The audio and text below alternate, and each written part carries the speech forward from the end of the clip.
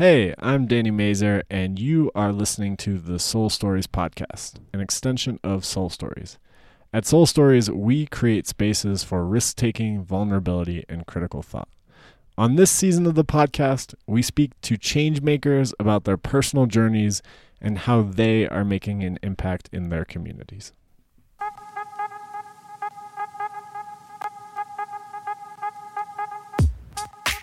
Mike, the host of the Brancatelli podcast, is dedicated to liberty, psychedelics, and self-empowerment.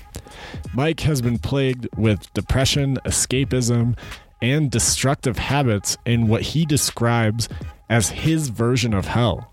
He finds himself masking these through stand-up comedy, corporate success, and travel. In 2016, his life changed when he found his healing through ayahuasca while living with the Shipibo people in the Amazon. I invite you to listen to this conversation and join Mike's very profound journey in this episode. Hey, Mike. Hey, Danny. How's it going? It's going pretty good. Well, thank you for coming on the show today. Thanks for having me. All right, well, let's just jump right into it. What are you creating in the world? Yeah, so currently I'm just going to switch my position here because I see you sitting kind of looking at me and this direction, and I feel like it's probably better to go this way than to sit straight ahead. So just want to be able to. These can go into your butt too. Those might be nice for you. Oh, maybe I should do that then. Well, this is the show. Just people adjusting their seating positions. It's kind of like the Marie Kondo tidying up show, but it's about tidying. It's about sitting, how to properly sit. So, what am I creating? That's a good question. I'm creating a podcast. It's called Brancatelli. Mm-hmm. Originally, I started it with the intention to.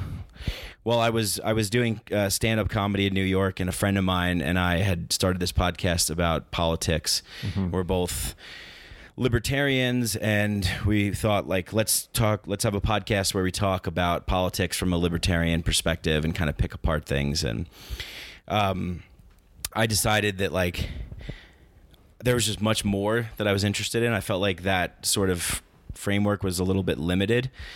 So I went and created a podcast called Brancatelli, where I could talk about other things that I felt passionately about, most notably psychedelics, where, you can get the name, from Brancatelli.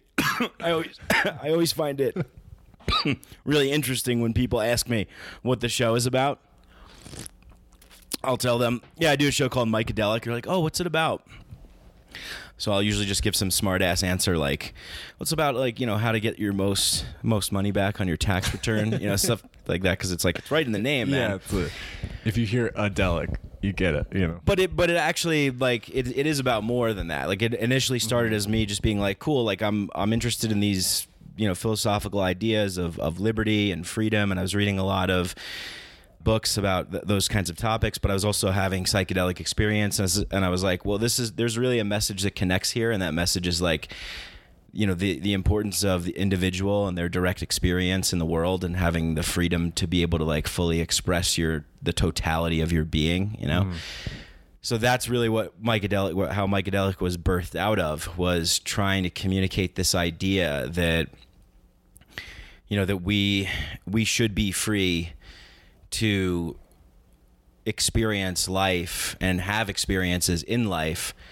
that it could potentially be greatly beneficial for us. Even if they're not greatly beneficial for us, it's still we should have the freedom to be able to do those things. So one of the slug lines of my podcast is about cognitive liberty, the right to mental self-determination, the right to explore one's own consciousness in whichever way they see fit, the right to consume whatever you want to consume and alter your consciousness in whichever way you choose without any mediation or legislation or rules or authority telling you otherwise, nobody impeding on your experience of life.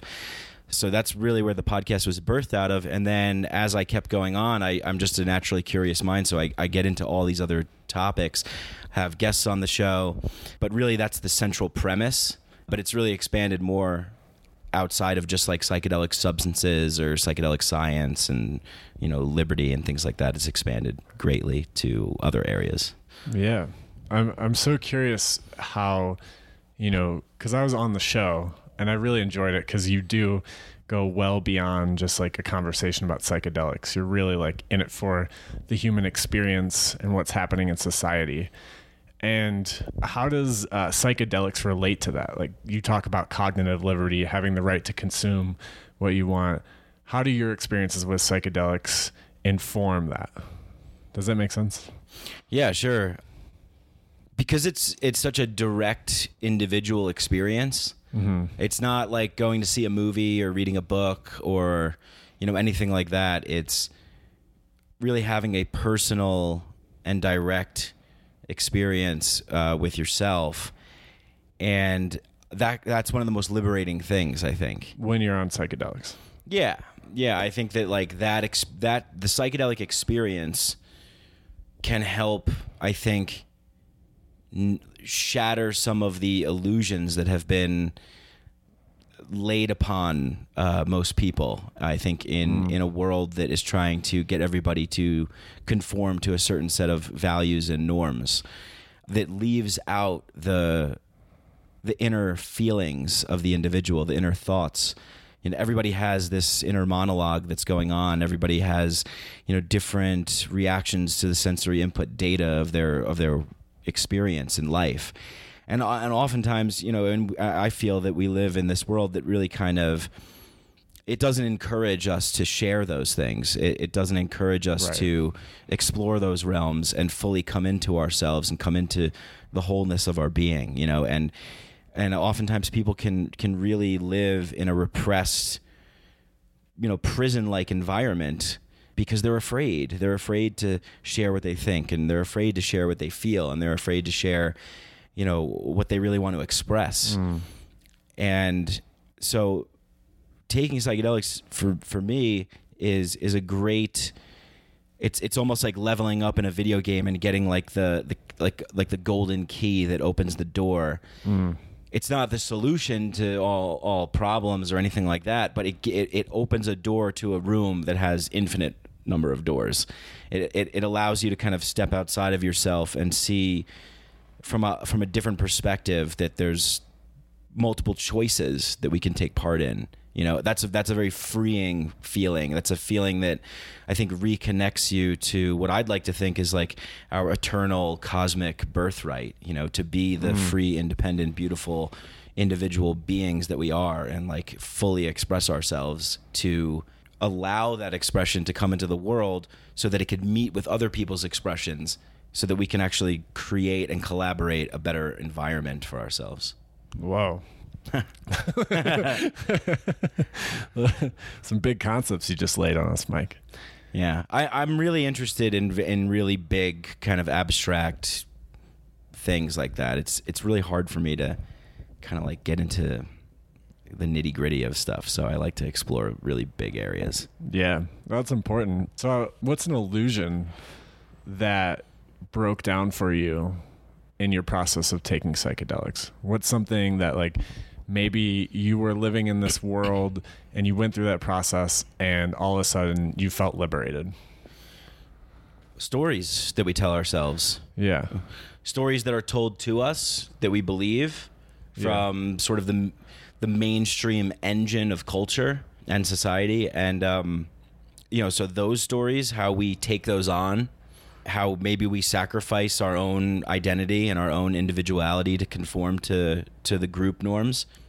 So that becomes more malleable. You can kind of see that these are just kind of stories that are being presented. Yeah. For me, that's how I felt. Also stories within myself, things that I tell myself, the narratives that I run on repeat that reaffirm and justify my behaviors, my actions, my beliefs. Psychedelics for me has really just kind of been, when I showed up here, you were putting some stuff in the closet, and so are you revealing our secrets? Yeah, I'm revealing the behind the scenes. Psychedelics for me has really like opened, like gave me the key to open that door in the closet, and then all the shit that's in there falls out, and it's like, okay, cool. now I can see clearly what's in here. I can organize it. I can look at it. I could throw it away. I could do whatever I want. I have a visual image now of it. Viktor Frankl in his book Man's Search for Meaning said that when we have a visual representation of what is like, what our problems are, what's ailing us, that if we can see that clearly, if we have an understanding of that, they no longer hold power over us. Yeah. So I think not afraid to look at them.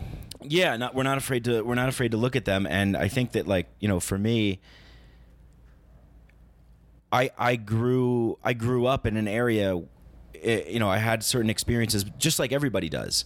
You know, where you grew up, your family, what year you were born. You know, all the things that come into your life. Robert Anton Wilson calls it like our reality tunnel. Everything that shapes the little tunnel or the bubble that makes us who we are. Mm-hmm. That, for me, was I came to find out, like, that's not really who I am. You know, like a fish swimming in water is not the water. You know, It's a fish in the water.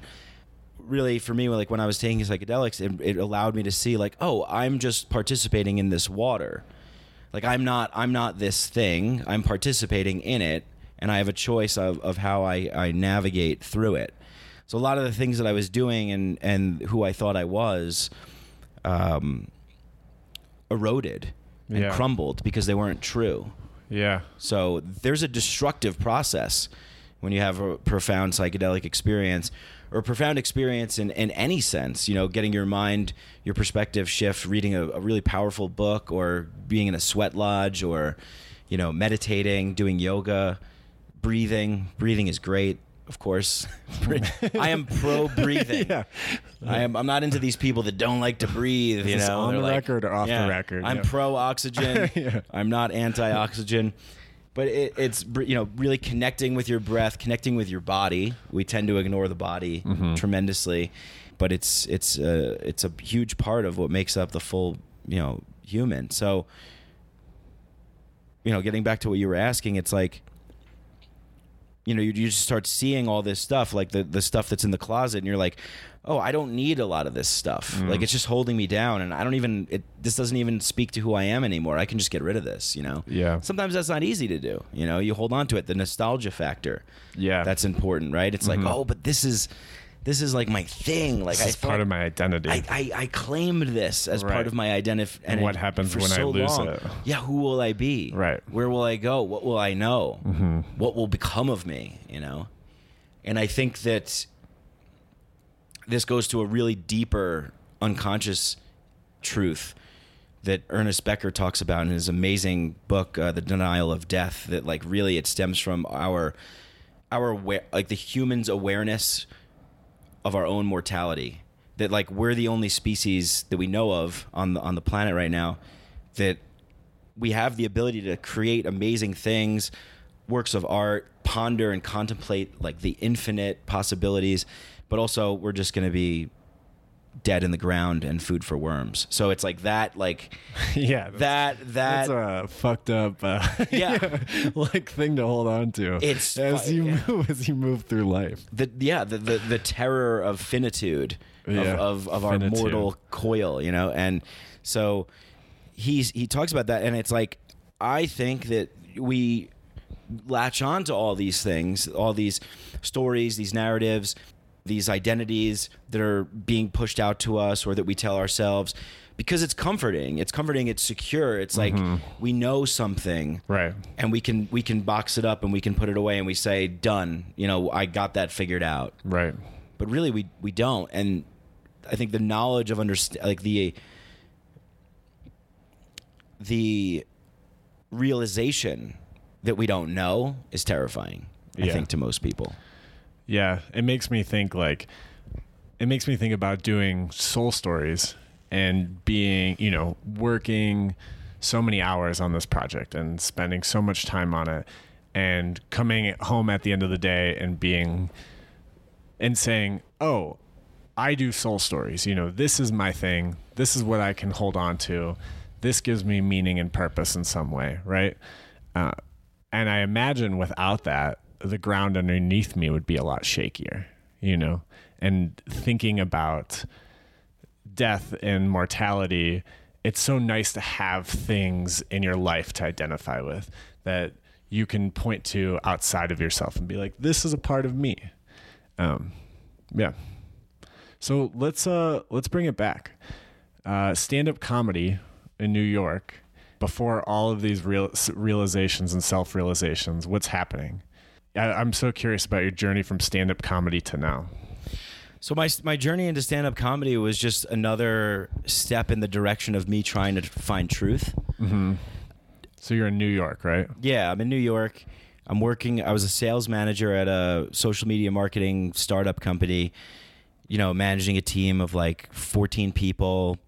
I was 26, so I was like pretty ahead of the curve for, I guess, like people my age. Like I was in this manager position, making six figures, and damn, nice. Yeah, but I was working like 90 hours a week. Holy shit! Like it was insane.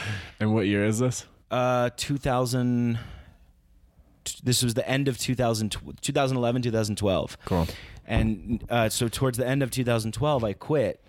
In pretty dramatic fashion. I just stopped showing up, which is the easiest way to just give up on something. It's just to just not go. Right. Like I would wake up in the morning and my alarm would go off, and I would just be like, well, I don't want to like be this thing anymore. Yeah. So I'm just not. I'm not going to be this thing anymore. Yeah, I'm just not going to, I was always that way, and I'm not encouraging anybody to be that way, but like I just couldn't help it. There was a lot of people in like high school when I was growing up, and they would like do little things to like get out of homework assignments and stuff like that. And like, I always just like explicitly was like, nah, I'm not doing that. You were that kid in class who just looked at the teachers like, nope. Yeah, it was very disruptive and very just like, but that's how you get into stand-up comedy though, right? Sure. Yeah. I mean, I think that I think I still retain the comedian's perspective. I think that like the comedian's perspective is actually like a very powerful perspective, because in a lot of ways comedians can be truth tellers if they're good. I totally agree. Sometimes some of the most profound things that people say are, they're coming from comedians, and it's actually a very kind of like antiquated idea too, because it's like not antiquated in the sense that it doesn't exist anymore, but it actually goes back a long time to the kings of the Middle Ages and the court jester. Yeah. The court jester was there to sort of like, as being like the only one that could sort of reveal the truth to the king, to keep like some degree of humbleness to his rule. But as soon as he kind of like stepped out of line and started revealing too much, then, maybe he get his head chopped off. Yeah. But it was a way of like, kind of communicating the nuances of the illusion being perpetrated from the royalty to the population. Yeah. And I think that's what good comedy does, is it reveals the truth and it tells the truth. Did that draw you in then? It drew me in because I couldn't accept like the world as it was. Everything just seemed absurd to me. And the job that I was working, I was making a lot of money, but I was working a tremendous amount of hours. And you get into this state where everything now is like, it's all relative. So like I was hanging out with people who had that money and they were spending a tremendous amount of money. So going out and spending, $1,000 at like a club was okay to do. Because you had the money. Because I had the money, but I wasn't experiencing any like real joy or real truth there. It was numbing and sad. It was like, is this it? Like, is this what it's about? Like working I was a couple years out of college, working a job, and so I can make a tremendous amount of money, but I don't have real time to like do anything that's really fulfilling with that money. Right. Because I'm working so much and I'm just so tired that the only thing that I find from the offering of where I am is alcohol. Yeah. And some kind of and you like, can now buy the most expensive alcohol as your reward. Yeah, and get the most amount of attention because you have a booth at a club and girls come up to you and you feel like, ooh, I'm an important person. And right. You know that it's just like a fraud. Like it's just a lie. It's bullshit. It's not you. It's not me, and I'm not doing anything to help the world. I'm not doing anything to improve anything. If anything, I'm part of the problem. Yeah. So I had this, I'll never forget, I went to a doctor and he checked me out and because I was feeling miserable. And he's like, I don't see anything wrong with you. Like, you seem healthy, unless you're depressed, but you don't look depressed. Oh man, did that hit hard? That hit really hard. Yeah. Because I think so many people are depressed, and I think the average person doesn't really fully understand. Oh, you're depressed. What are you, sad? Cheer up, it's fine. Have a drink, like relax. Right. It's like, you have money, like you have a safe life. right. Why would you feel bad about that? Exactly. And it's like, I didn't even really fully understand it at the time, but it did hit me deeply, and I thought about it, and I was like, maybe I am depressed, you know? Mm-hmm. And depression isn't like, it's not about, oh, you feel sad. It's like you feel numb. Yeah. You feel like worthless garbage that you don't want to exist. Yeah. Nothing sparks joy. And you had that. Yeah. And so I stopped showing up to that job, and I just went to open mics, and I just started doing comedy. And so at that time when you know, with the doctor, that's before comedy, is that some of the spark to like jump into something new? yeah, definitely. You know, I'm a big believer in just kind of like following your inner voice or your inner gut feelings to something. I think oftentimes people can really sense that something might be off or something might be wrong, and maybe they don't know what it is. Mm-hmm. Investigate that. Sit with that. Learn about that. You'll find something there. Right. So I did, and I said, fuck this, and I went and I just started doing stand-up, and I got a job walking dogs in Madison Square Park, walking dogs for rich people, like the president of Citibank and like these people, and I would walk dogs during the day and pick up shit, and then I would go and I would tell jokes at night. And that's what I did for like about 3 years. What's that like? Being a comedian, I think, is rarer than people give credit to doing. Like, what, maybe even just as an aside, what's that like, even getting on stage and telling jokes in front of people? It's amazing. It's really energizing. You know, I really feel the most alive when I'm connected with a crowd or when I'm connected with other people. That to me is the most important thing. Like, that's what like gave me to keep showing up, to keep doing it, is that connection. When you hit on a certain kind of frequency with the audience, you're in a groove, you're in a flow state. That is so energizing and so rewarding. And it's like time stands still. There is no such thing as time. You know, you're just in this moment, and it's like an eternal moment. Oh man, it's amazing. And you know, so God, I wish I were funny. That makes you are funny. I saw you host that Stained Arts open mic. That you were funny during that. Oh wow, so that's a big compliment from a comedian.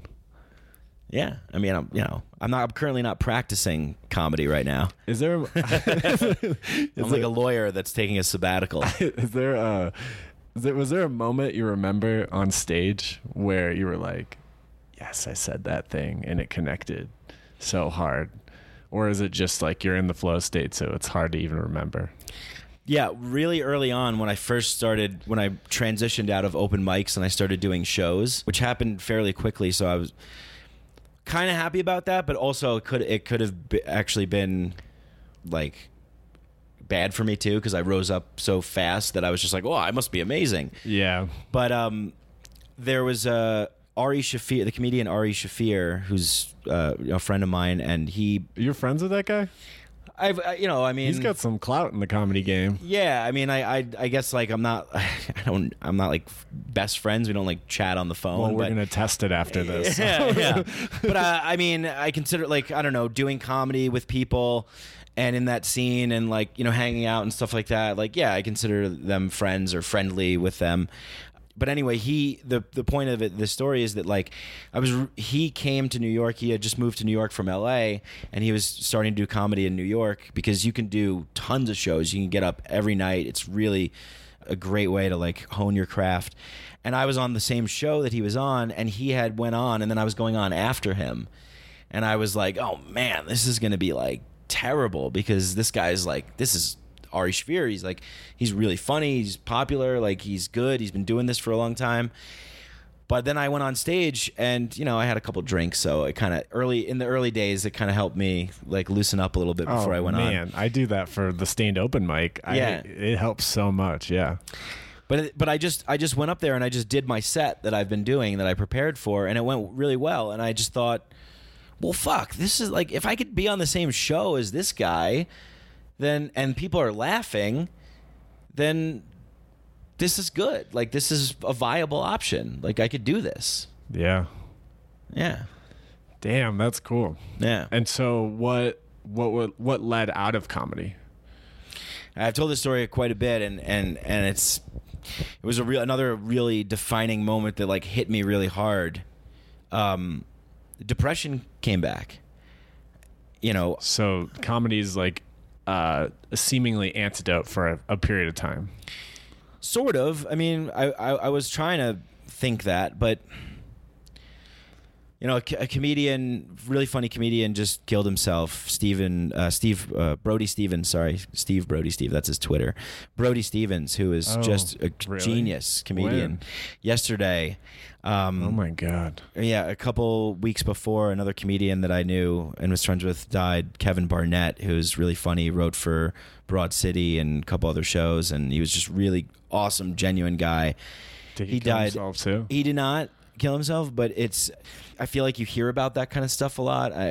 I'll never forget when I found out Robin Williams had killed himself. Like, that was a big hit for me, because I thought, if somebody with so much joy could end his life like that, and all the other comedians that I looked up to, like Greg Giraldo, who used to do the Comedy Central roast, but he was so much more than that. He was a genius comedian.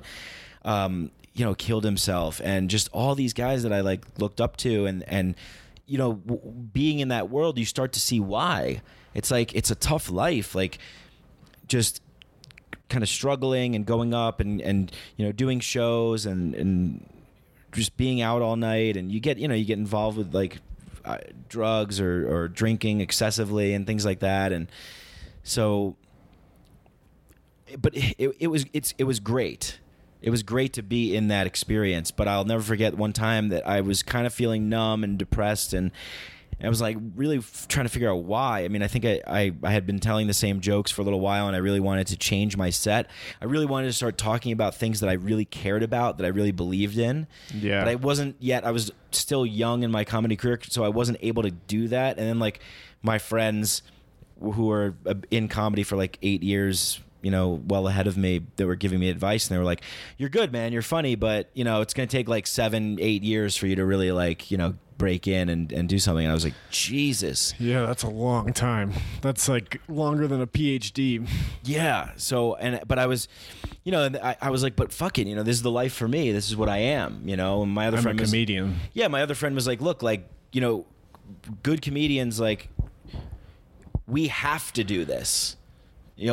Essentially, really good comedians are like sociopaths and narcissists, and just like, you hear that all the time. Yeah, it's true. And like depressed and bitter and judgmental, childlike, and so we have to do this thing. It's not like a choice, like, oh, I think I'll just tell some jokes and then, whatever. It's like the really kind of committed ones, the good ones, have to do it. They feel compelled to do it. I definitely felt that way, but I just couldn't shake this.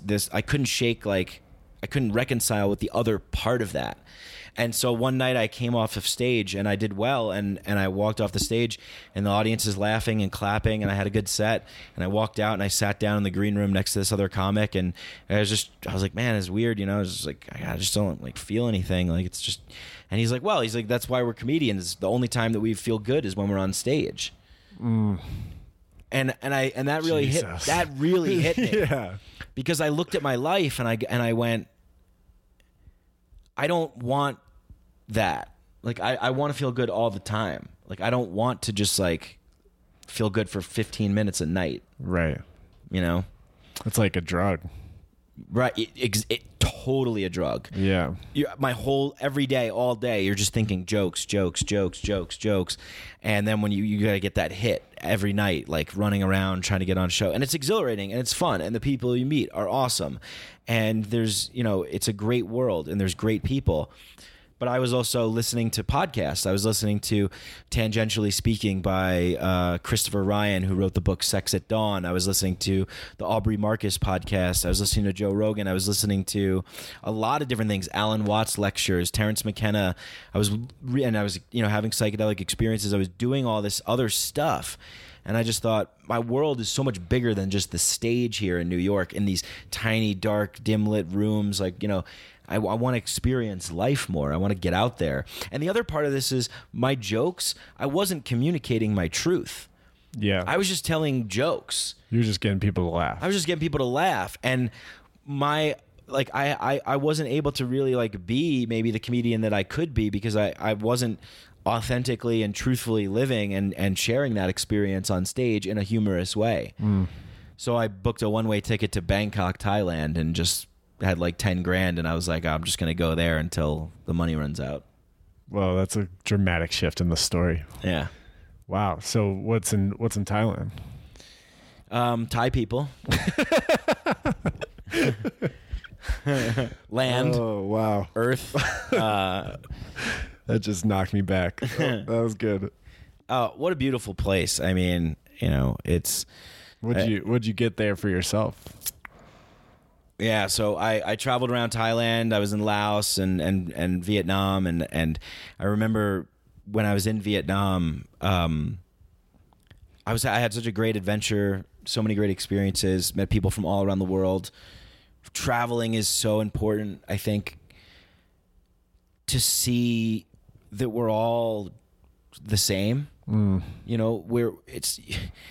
can watch the news and you can, turn into this low frequency shit that's out there. And, you think that like, oh, don't go there. It's scary and dangerous over there. And it's like, nah, like people are just people everywhere, and immersing yourself in other cultures and really learning about the human experience from different perspectives was so beneficial for me.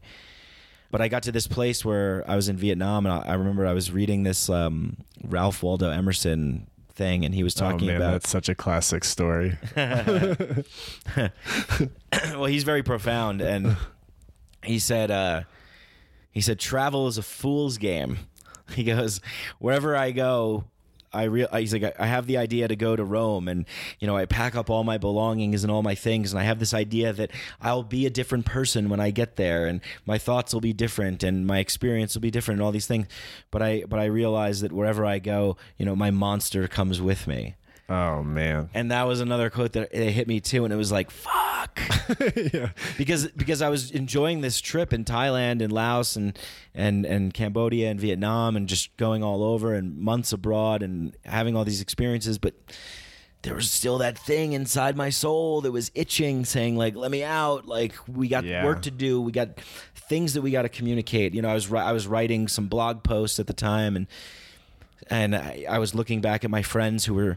I was on that podcast and I left it to go travel, and I was looking at my friends doing comedy and who's getting on TV and who's doing what, and what are they talking about in their shows, and I was missing it, and I was like, there's a part of me that needs to like get back to my world where I'm from, and do the thing, like let the thing that's like inside of me like come out to create.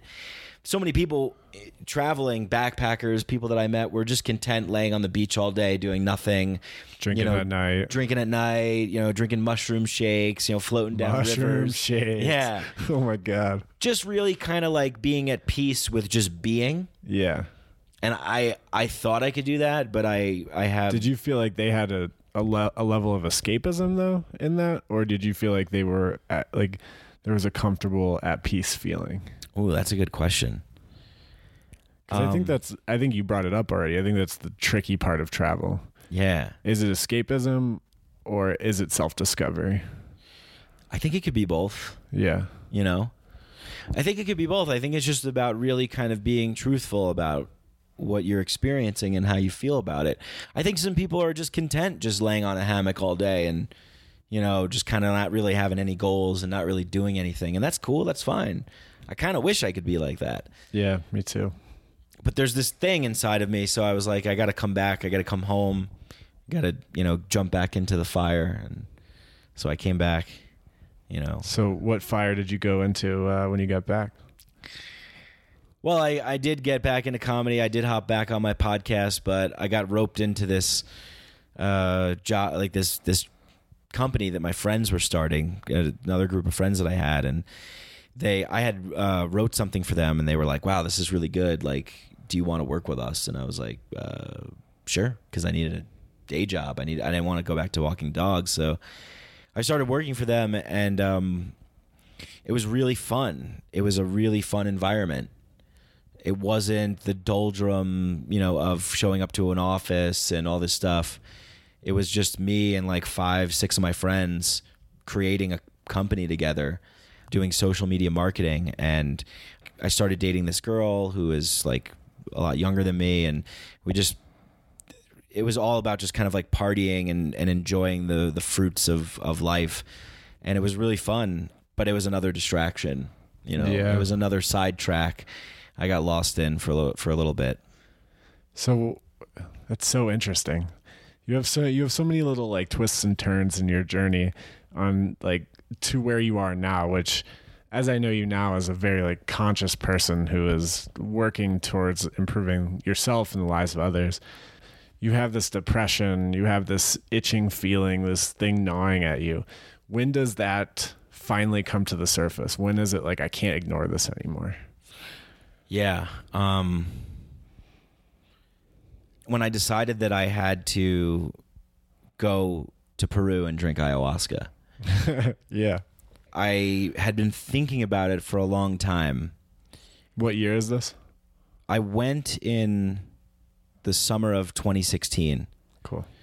But I had been thinking about it for a couple years, and I had been really trying to like self-medicate, self-heal, taking mushrooms, LSD, MDMA, things like that. But I was really intrigued by ayahuasca. I really felt called to it. I really felt like it could be a great opener. And you hadn't done it at this point? I hadn't done it, no. And I knew if I wanted to do it, I wanted to go to a reputable, honest, safe place. So I really tried to research and do, my due diligence in finding out like the proper place to go. I also wanted to do it in the home where it was born, with the native tribes of the land, the indigenous Shipibo people of the Peruvian Amazon. And it just seems so fascinating to me. I mean, it was just like, if I have an opportunity to do this, like I want to do this, but it was really more for the healing that I needed. Like I really just felt that I had a lot of stuff to work through.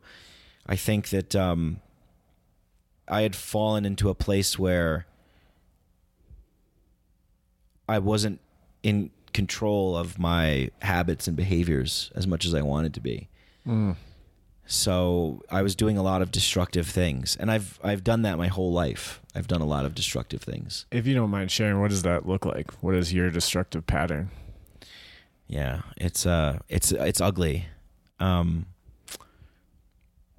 Being isolated, being a recluse, being secluded, trying to escape from the world, binge watching fantasy films or movies, or just escaping, playing video games, an unhealthy amount of pornography consumption, cocaine, depressants, alcohol, tremendous amount of alcohol, smoking cigarettes,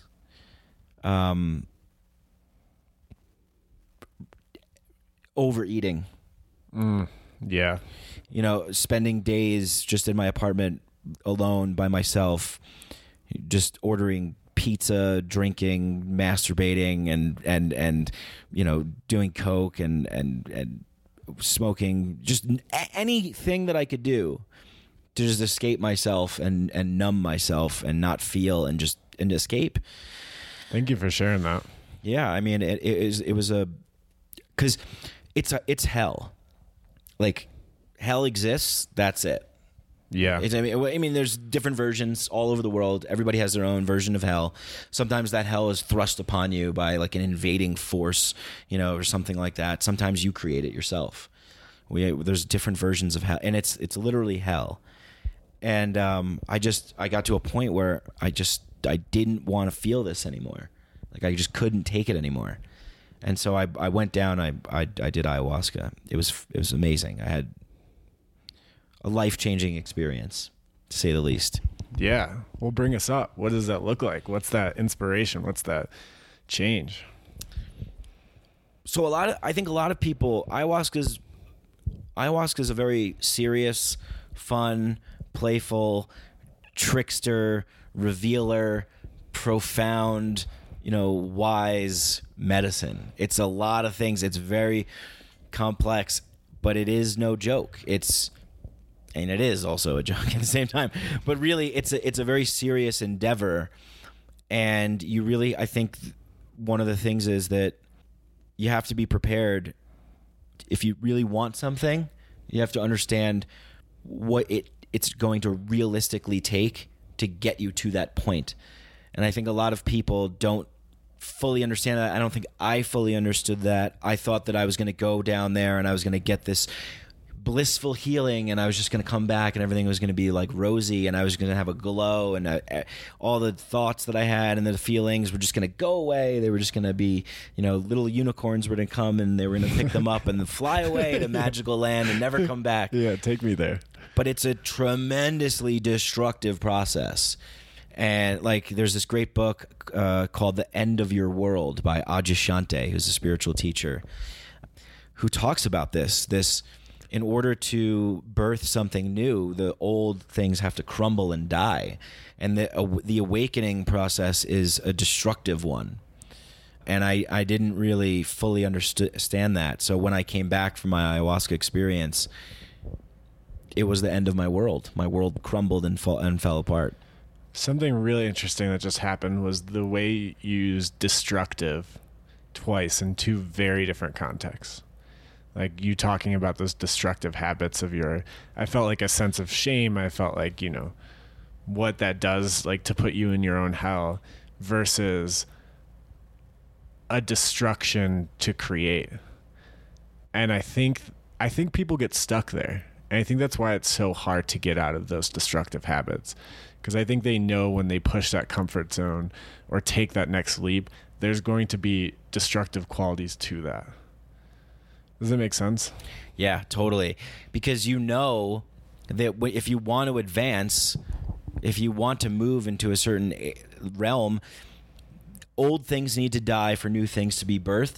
But that also means that you have to reveal yourself to the world more, and you have to take on more responsibility in that process to handle the mess that you're going to be creating in order to evolve. Yeah. There's perverse ways of thinking about about that. It's like the United States military that'll just level a place in the Middle East and just be like, oh yeah, we're doing it for the good of these people to liberate them. And it's right. We took out a mosque, but it was for the good of everybody else. Yeah. Oh yeah, some collateral damage. It's like that's a very perverse way. That's a perverted way of thinking. That's disturbing. Manipulative. Yeah. Yeah, and that's not the way to go about making a change. But making a change on an individual level from yourself in order to learn and grow. Yeah, old things that you cling on to that aren't beneficial to get you to the place that you see yourself or that you want to be, they need to fall apart. And sometimes they fall apart in ways that you don't expect, and it can hurt. But out of that pain grows an understanding. So why is it so hard for people to make that choice, you think? Because it's a lot of work. It's that responsibility piece. Yeah, it's like what I said about the closet metaphor before. It's like, yeah, there's a lot of shit in that closet, but if we just keep the door closed, we don't have to deal with it. Yeah. If you open it up and all that shit falls out, you're going to the work. Yeah, you're going to spend maybe 3 hours on your Saturday cleaning that up. Who wants to do that? Right. Rather eat pizza. Yeah. Yeah, I'd rather eat pizza. I'd rather check out, tune out. Okay, so ayahuasca comes and you make this choice. You get to this point where it's like, I'm living in hell and I need to get out of this hell. What's the tipping point? During ayahuasca, after ayahuasca, what's the realization? Well, I had so many great realizations during ayahuasca, and then when I came back, I was so energized and I was so enthusiastic. But, you know, a lot of people in this field talk about how important the integration is afterwards. You know, really unpacking all those things that you uncovered there and fully inserting them into your life, you know, in a healthy way. And I went back to New York City, to my Lower East Side apartment, to the chaos of New York, and it was pretty rough. I was very opened up. And I think that when we strive to heal ourselves, advance ourselves in any way, enhance our capacity for becoming better human beings, it doesn't just go in one direction. The whole circumference of the experience widens. You know what I mean? So like the capacity to be good and to do good and to bring more light into the world and become a better person expands, but so does its opposite end. So does the knowledge and the understanding of the depths of the shadow world and the shadow side and the unconscious. And so I was very opened up to everything, more sensitive to my environment, more sensitive to my surroundings, the people around me, your choices, more empathetic, more conscious, more aware. Because you went to those dark parts of yourself. I went to those dark parts myself, and I had them unlocked, and I had them opened up, and now they're all there, and I can feel them, and I can sense them in people around me and all around me, and it's very overwhelming. It's like, I don't know, like in the movie X-Men when Professor Xavier like starts hearing all of the voices of all the mutants like around the world, and it's like it's like too much to handle. You know, it's like that. You know, and great movie. Yeah. So things started happening in my life. My relationship ended. My job ended. I couldn't cope really with what had happened to me. I didn't know how to properly integrate. I didn't know how to deal with what had happened to me. It was a very powerful thing. So things started to fall apart. But, you know, in hindsight, it was for the better to help me move forward to where I wanted to be. Was that a plug for Pema Chodron? Yeah, sure. Yeah, she's great. Go read her stuff. Wow. Well, congratulations on the journey. Like, still on it. Yeah, it never stopped. But like, it was kind of a short period of time if you think about it. You made a lot of change in 5 years? Yeah, and then like for people who are not me, which is everyone other else. People. Like for people looking on the outside looking in, friends, family members, they're concerned, they're worried. What's going on? You're so erratic and your choices, you're crazy. What's wrong with you know what I mean? But it's like you just have to like you can't listen to that. You just have to follow your path and go in the direction that you feel is the right one to go in. And I definitely got a lot of people that were questioning what I was doing and worried about me and not sure, you know, that I was doing the right things. Or people want you. A lot of people in my life wanted me to just settle down, just get a job, just relax, just calm down. Don't worry about all this shit. Just, you know, think positively. Yeah, just think positive. You know, you just get a job, you make a little money, you're able to go out and have a steak dinner, get married, have a couple kids. Forget about it. Then, you know, when you're 60 and you don't have to work anymore and you have erectile dysfunction and you're all wrinkled, then you can just happily die and you could start enjoying your life then, and then you can die. Isn't that nice? It's like, no, it's horrifying. We just live in denial and repression and illusion my whole life, and then what? So I could experience a little joy in my older years. Fuck that. I want to know what's going on now. Right. You know, and so from the outside looking in, for a lot of people who are thinking about these things and maybe want to start exploring more about themselves and opening up and listening to their inner voice and their inner calling, you're going to have people there's resistance. People Yes. are gonna try and stop you, and those People that you love. people that you love are gonna try and stop you. They're gonna try and tell you you're crazy, you're And do weird. it in weird ways too. Like Yeah. there's the people who say it's crazy, and then there's the people who like make little sabotages in your life Totally. that you're not even aware are happening. Exactly. Yeah. And they're always just going to try and drag you to where they are because it's comforting for them. Right. You know, like it's like I had a role in a movie and I was given, this is just a metaphor that I'm using here, is like, Oh, I thought you were about to tell us about a movie. Man. I was like, damn. but I did write a couple screenplays, but nothing ever happened with them. But you know, other people in your life, it's like this movie of your life, they sort of assign you roles. They assign you a script. And when you start doing things that go off of their script, they're like, whoa, whoa, whoa, whoa, whoa, what's going on here? Like, you're not the person that was playing this role. Like, you're going off script. Like, this is weird, man. Like, we want you back. We want you here. We want you doing what we know. Like, we all agreed to this script, and you stay in your role and you read your lines. And Yeah. when you start going beyond that and out of that, in whatever area you're in, whatever realm that is, people get scared, afraid, judgmental, and jealous.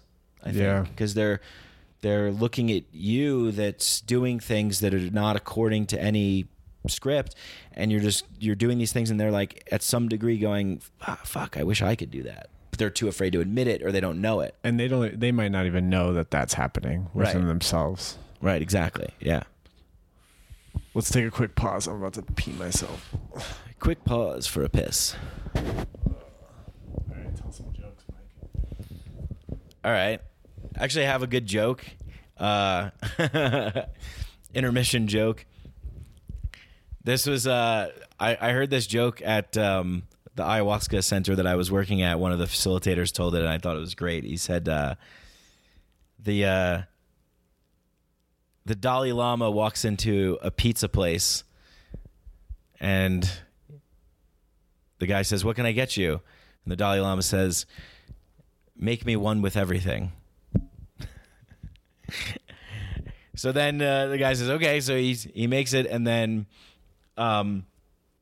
he gives him the money, and then the pizza guy behind the counter, the Dalai Lama says, like, "Change," and then the guy says to the Dalai Lama, "Change must come from within." So that's that joke. I wish I heard it. Was it funny? I think so. I heard you laughing. Yeah. I didn't hear Kamga laughing. I think I told it right. I heard it from someone else. But, Well, I'll listen to it on the playback. Cool. Great. So the question at the beginning is, what are you creating in the world? And then, you started off talking about Mycadelic, and then you went through all your experiences and all these things that you've overcome. And I think the creative process is so fascinating to me, because I think creativity is everywhere. And there are so many different places we can create from within ourselves. So at one point you're creating a wildly successful podcast, right? I mean, you told me once you had about 100,000 listeners, which is insane, I think, in this entrepreneur creative world. And you're creating comedy. But you're also in this like kind of depressed state where you're still trying to discover this part of yourself that's not quite coming out. And now after, I wouldn't say being fully realized, because that's, overselling anybody, but being a more realized person, what's it like? What's the difference in creating from those places?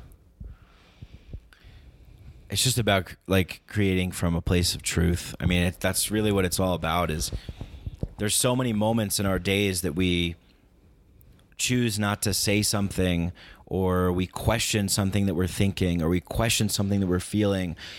We feel afraid or scared to share that or let that out, or fear of being judged, shamed, guilted. That's so crippling. That's such a crippling feeling. And when you can move beyond that and really live more in tune with your true, authentic, genuine self, I think that you start creating things that resonate with people on a different level. One of the things that I realized was that during my depression, I had left that successful podcast and I had created my own thing, but I was still in this very dark place, and I was kind of using it as a way of therapy. I would turn on the microphone and I would just reveal what was going on with myself. And I would just put it out there. And every time I put it out there, I would be like, oh my God, like, nervous and kind of scared and worried. Like, I'm just putting this thing out there. But little by little, people started responding to that. And let me tell you, like, the messages that I got from people were just so, it touched my heart.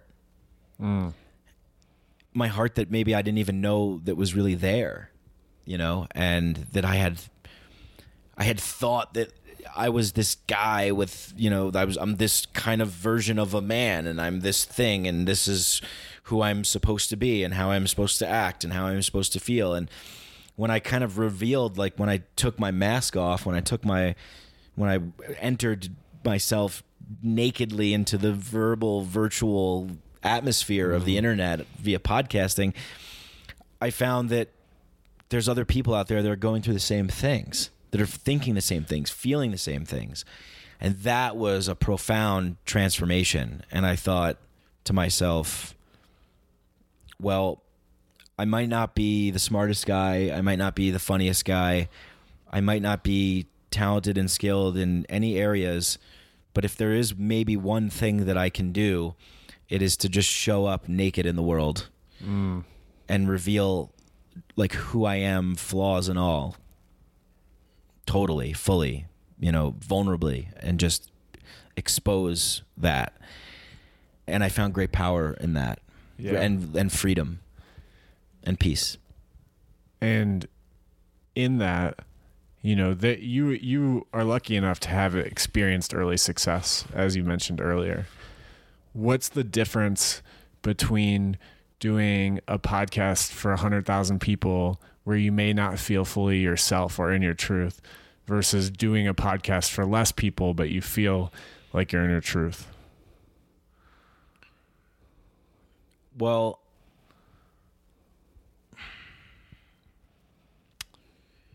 it's just the different level of communication and feedback from the audience. Yeah.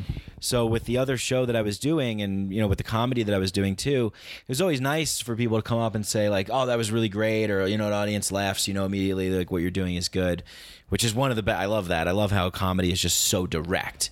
Like it's feedback right away. Yeah, it's feedback right away. It's like something's funny. There's an involuntary action that comes with that. Yeah. There's this great comedian Pete Holmes that talks about. I love Pete Holmes. He's like, I wish other things had that. With comedy, like you tell a joke and you laugh. He's like, I wish that that would happen with people, like when they did magic tricks. So someone would perform a magic trick, and then there would be this involuntary function that would just come out, and you'd be like, ah, magic. Like you're forced to just let that out.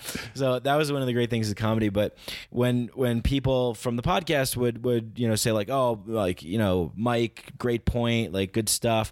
It was more logical, like affirmations. It was more like you made a good point. You said something that was smart or that makes sense.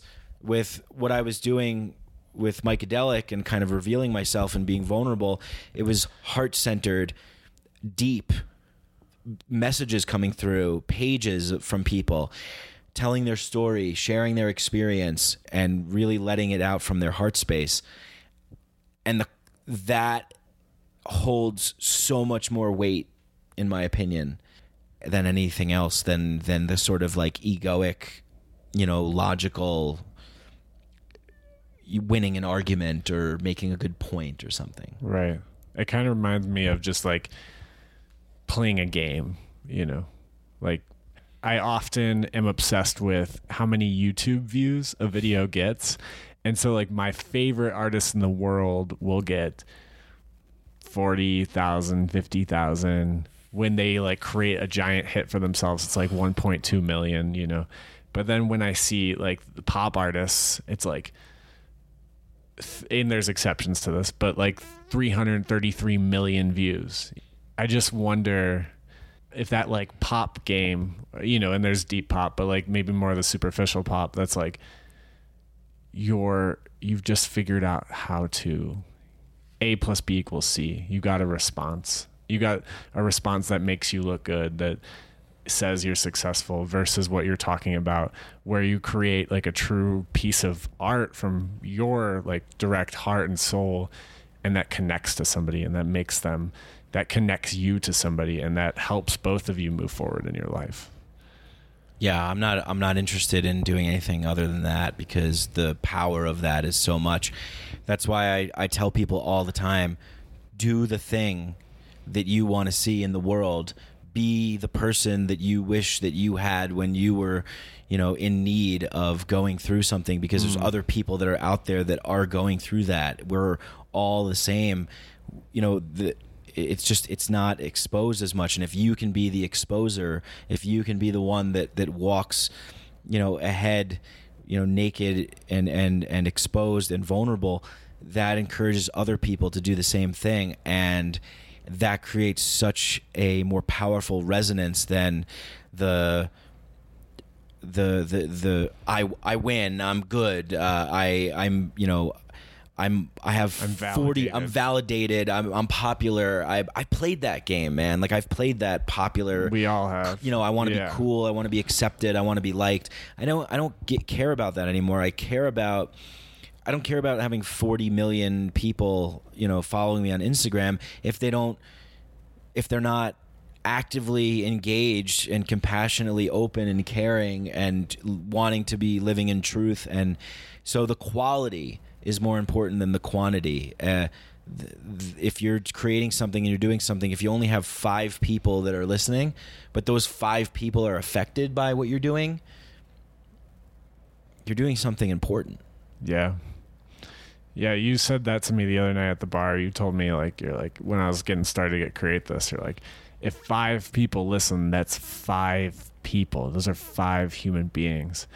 And that really impacted me, because after doing your podcast, a couple of my friends talked to me about it, and it was like, wow, 2 of my friends listened to that. Like, that's amazing. Like, nobody had to listen to that. Nobody, you know, and it actually really deepened a friendship with one of my longtime buddies who I talk to on the phone all the time. We brought up topics that we normally never go to because of being on your podcast. Cool. Awesome, man. That's great. That's one of my favorite things to do. Is I don't know shit. I'm an idiot, and I'm self-destructive still, and it's a battle, it's a journey, it's a process. But if I can provoke thought, if I can encourage other people to be curious, if I can encourage other people to share and open up and reveal themselves and be truthful and walk a path that feels honest and genuine to them, I feel like I'm doing something good. I'm doing like my part or whatever. And that's all I care about. Like, everything else is bullshit. You know, the people in our lives, that's what matters. We live in this world now, I think, that really just puts a value. You're valued upon how much money you make. That's your worth. Or how much you produce. Right. How productive are you? How efficient are you? How many likes, how many views? How many likes, how many views? Oh, can you say something really powerful in a tweet? Can you post a meme that gets shared a bunch of times and stuff like that? It's like, sure, that's all cool and good, but like, what impact are you really having? Are you hitting somebody right in the chest, reaching through their body, grabbing their heart, and then, you know, letting that light shine through their soul and their entire being and hit them on every cell of their body? Mm-hmm. If you can find that, people like that, surround yourself with people like that and be a part of that, that's, I think, everything that we really want. But we don't realize how fucking it's right there. It's right. You're right here. Yeah. You know? It seems so much farther away than it is. Yeah, and it's not. I learned a lot living with the Shipibo people in the Amazon. They love being alive. They value the time that they spend with each other truly and sincerely in the moment, and not just with themselves, but with their environment. They treat everything with life, with reverence, with respect. We're a family. The earth, the animals, the people, the air, this field of whatever that we're in that we can't describe, it's all alive. It all has energy to it, and it's our family.